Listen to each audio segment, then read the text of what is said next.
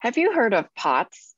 Postural orthostatic tachycardia syndrome, or POTS, is a dysfunction of the autonomic nervous system that can cause a lot of worry and stress. And it can also cause some very frightening symptoms. But the best way to overcome this kind of fear is to learn more about your condition, which is why we're talking about tachycardia and specifically POTS today on the Dr. Lam Show. I'm Dr. Carrie Lam, and in my years as an anti-aging and family medicine specialist, I've seen many people who have experienced POTS. And I've also helped them understand and overcome this condition, which is what I want to help you with today. I'm Dr. Jeremy Lam. I'm a specialist in chronic conditions, many of which cause POTS as well. And so this subject is a special interest to me and also to the patients that I help. So I'm really eager to get started today. So to start out, let's take a closer look at what POTS is and what the symptoms associated with it. And so any illness that's really directly related to the dysfunction of your autonomic nervous system has a collective name of dysautonomia. And postural orthostatic tachycardia syndrome, or POTS, is a subset of dysautonomia. And so POTS is where, when you go up from a sitting position to an upright, your heart rate increases disproportionately. And this causes a sudden and drastic increase in your heart rate. And it can also happen when you're going from lying down to sitting up, right? So any posture difference from lying down to sitting up or sitting up to standing up, causing that increase in heart rate over 100 beats per minute is tachycardia. And interestingly, majority of POTS patients, around 75%, are actually females of menstrual age. And a small portion does happen during pregnancy. And males that tend to develop POTS are usually in their early to mid-teens. And so this condition normally arises for them, for the male teens, during their growth spurt or maybe after a bacterial viral infection that they have. And so about 25% of POTS patients are very disabled by this condition. It really affects their system. So when you are in a resting position or lying down, approximately a quarter of your blood is in the chest cavity. Then when you stand up, a large portion of this blood flows out of your chest into your abdomen and your legs due to the force of gravity. And in order to ensure an adequate supply of blood to your brain to prevent from fainting, the sympathetic nervous system is activated automatically, and the norepinephrine is released by the brain. So this is what the sympathetic response is. And what the norepinephrine does is it goes to the heart and your blood vessels. Your heart rate is increased due to blood vessels narrowing. In so doing, the blood flow to the brain is increased, helping you prevent fainting. But what happens in people with POTS, Dr. Jeremy? Well, many POTS-associated symptoms are due to basically the inability of the blood to move to the brain in a really fast and timely manner. Now, epinephrine also plays a part as it mainly is released when your body is in a very stressful situation. And so its job is also to ensure that a steady supply of blood is going to your brain, which is necessary for survival. So once the stressful situation is over, then heart rate and blood pressure returns back to normal. In some instances, the activation of the sympathetic nervous response and the feedback mechanisms fail. And so then there is no normalization of blood flow to the heart and the brain. And so POTS symptoms tend to come up, such as lowered blood pressure and also a rise in heart rate. And so POTS can really present in a variety of symptoms. These symptoms include lightheadedness, dizziness upon standing, constant fatigue or tiredness, heart palpitations, anxiety. They could even have GI problems such as vomiting, constipation, diarrhea, cramps, or bloating. Brain fog is something we see often, hypoglycemia, shortness of breath, and sometimes visual problems as well. And added to this, a lot of people tend to have anxiousness, so they get mislabeled as anxiety because the constant release of the epinephrine and the norepinephrine. And many clinical results are either inclusive or borderline for POTS. And so because majority of POTS patients have a large variety of symptoms, it can be hard to properly understand what is truly underlying this problem. So if you are going through POTS symptoms and they sound familiar to you, but you don't really know what to do and you're frightened and confused, don't worry, we can help you. If you call us at 714-709-8000, you can have a free initial phone call and we can get you more specialized advice and assistance about POTS. So what causes POTS, Dr. Jeremy? Well, POTS symptoms, mostly occur in young women. And so a lot of it can be associated with, hormones as well as things that might affect younger women. And, many teenage girls who develop this condition often find it gradually disappearing after a few years. For others who have undergone chronic stress, then their POTS symptoms might still be debilitating. And so causes of POTS include viral illness, trauma, diabetes, and blood sugar issues.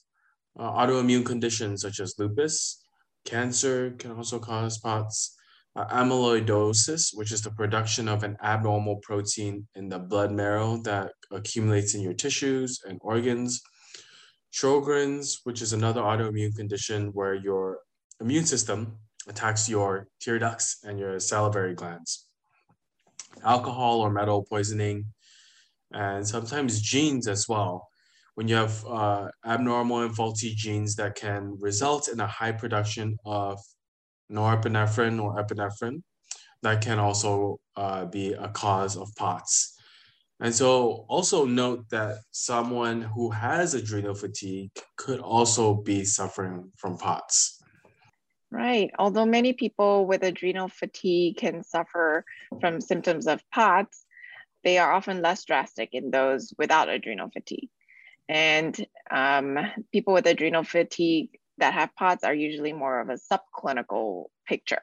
So if your symptoms are not as severe as the ones of typical postural tachycardia syndrome, you might be referred to as subclinical POTS or early undiagnosed POTS or early POTS.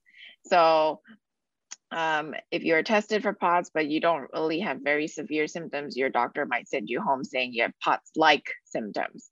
And maybe they'll give you some medications like beta blockers to alleviate some of the symptoms. But do make sure that you find out what the root cause is, okay? Because if your symptoms are not severe, then hey, maybe you want to look into seeing if you have adrenal fatigue, and or helping the sympathetic overtone from the adrenal fatigue might help your POTS-like symptoms. So there is a very strong link between adrenal fatigue and this POTS and tachycardia, and a lot of the symptoms do overlap, and many people can get very confused, struggle to find a solution. And if you're one of them, call our team at 714-709-8000 so we can help determine whether adrenal fatigue has a role in what you're experiencing and help you fix the root cause. So now we've looked at some potential causes of tachycardia and what it's actually like. Let's look at some ways to alleviate its symptoms and give you some peace of mind. Well, to manage POTS, there's a couple things that you should consider. The first thing is make sure that you don't start a nutritional supplemental program without proper consideration and consultation. That's because you really need a master recovery plan in process. Improper use of nutritional supplements can actually make worsen the subclinical POTS, and it can also trigger adrenal crashes. And we see this often. So make sure you consult a medical practitioner to also rule out whether you have primary POTS. Again, you want to focus on the underlying metabolic imbalance and really allow the body to heal itself by using nutritional program instead of drugs and medication if possible. Irritable bowel symptoms should be stabilized by means of probiotics to help facilitate the food assimilation from the gut. Want to try to avoid antibiotics if needed, as they can upset your intestinal flora. Adrenal breathing exercises really enhance the parasympathetic tone and reduce the sympathetic overtone and can help with the symptoms as well. Make sure some people think that detoxing can actually help, but aggressive detoxification can actually trigger POTS as well. What about medications, Dr. Carey? If you have no other choice and you've tried all these other things that you've talking about, then you might have to use medication to at least control the heart rate in the beginning. But you definitely want to get to the root cause, whether it's psychological or physiological or environmental, especially stress that can be causing your triggers for the POTS. So remove and identify all these toxins and allergens from your surroundings. And another thing that's very important for helping with POTS is getting a good night rest of sleep and improving your gut health, being less inflammatory by avoiding inflammatory foods, increasing your fiber and complex carbohydrate intake, and a balanced diet. Some people with POTS tend to need more salt. So this is a salt challenge that we tend to tell our patients to increase their sodium intake if they don't have high blood pressure. And they might feel a little more supported with more salt intake. And some people get a lot of POTS symptoms when they don't eat enough. They get hypoglycemic, and that can also cause some of their POTS symptoms. So eating smaller yet frequent meals may help reduce POTS symptoms. Make sure you're drinking enough water. And then there are some herbs that might be able to just calm your system down, especially your sympathetics. So that would be ginger and turmeric are more anti-inflammatory, and then peppermint would also be a good one for calming. So these are all tips that you can do to help manage POTS. And if you are still struggling despite trying all of these, you know that you're not alone. There is hope for you to find the root cause and to help manage this tachycardia and adrenal fatigue. So that's all we have for you today on the Dr. Lam Show. And if you found this helpful, please subscribe to the channel so we can keep on sending you more great content, improve your life, and empower you to take control of your health.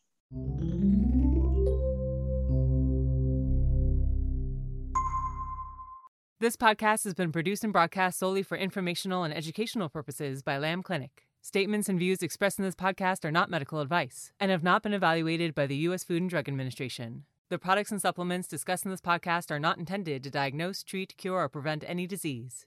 If you believe you may have a medical condition, please consult your own doctor. Opinions of guests are their own, and Lam Clinic does not endorse or accept responsibility for any of the statements and views made by guests. The views and opinions of guests in the podcast are their own and do not reflect those of Lam Clinic. This podcast does not make any representations or warranties about guest qualifications or credibility. In some cases, individuals on the podcast may have a direct or indirect financial interest in the products or services referred to herein. Podcast listeners should always seek the advice of their physicians or other qualified health providers with any questions they may have regarding their own medical conditions. Podcast listeners must always continue to follow the advice of their personal physicians for all of their medical needs.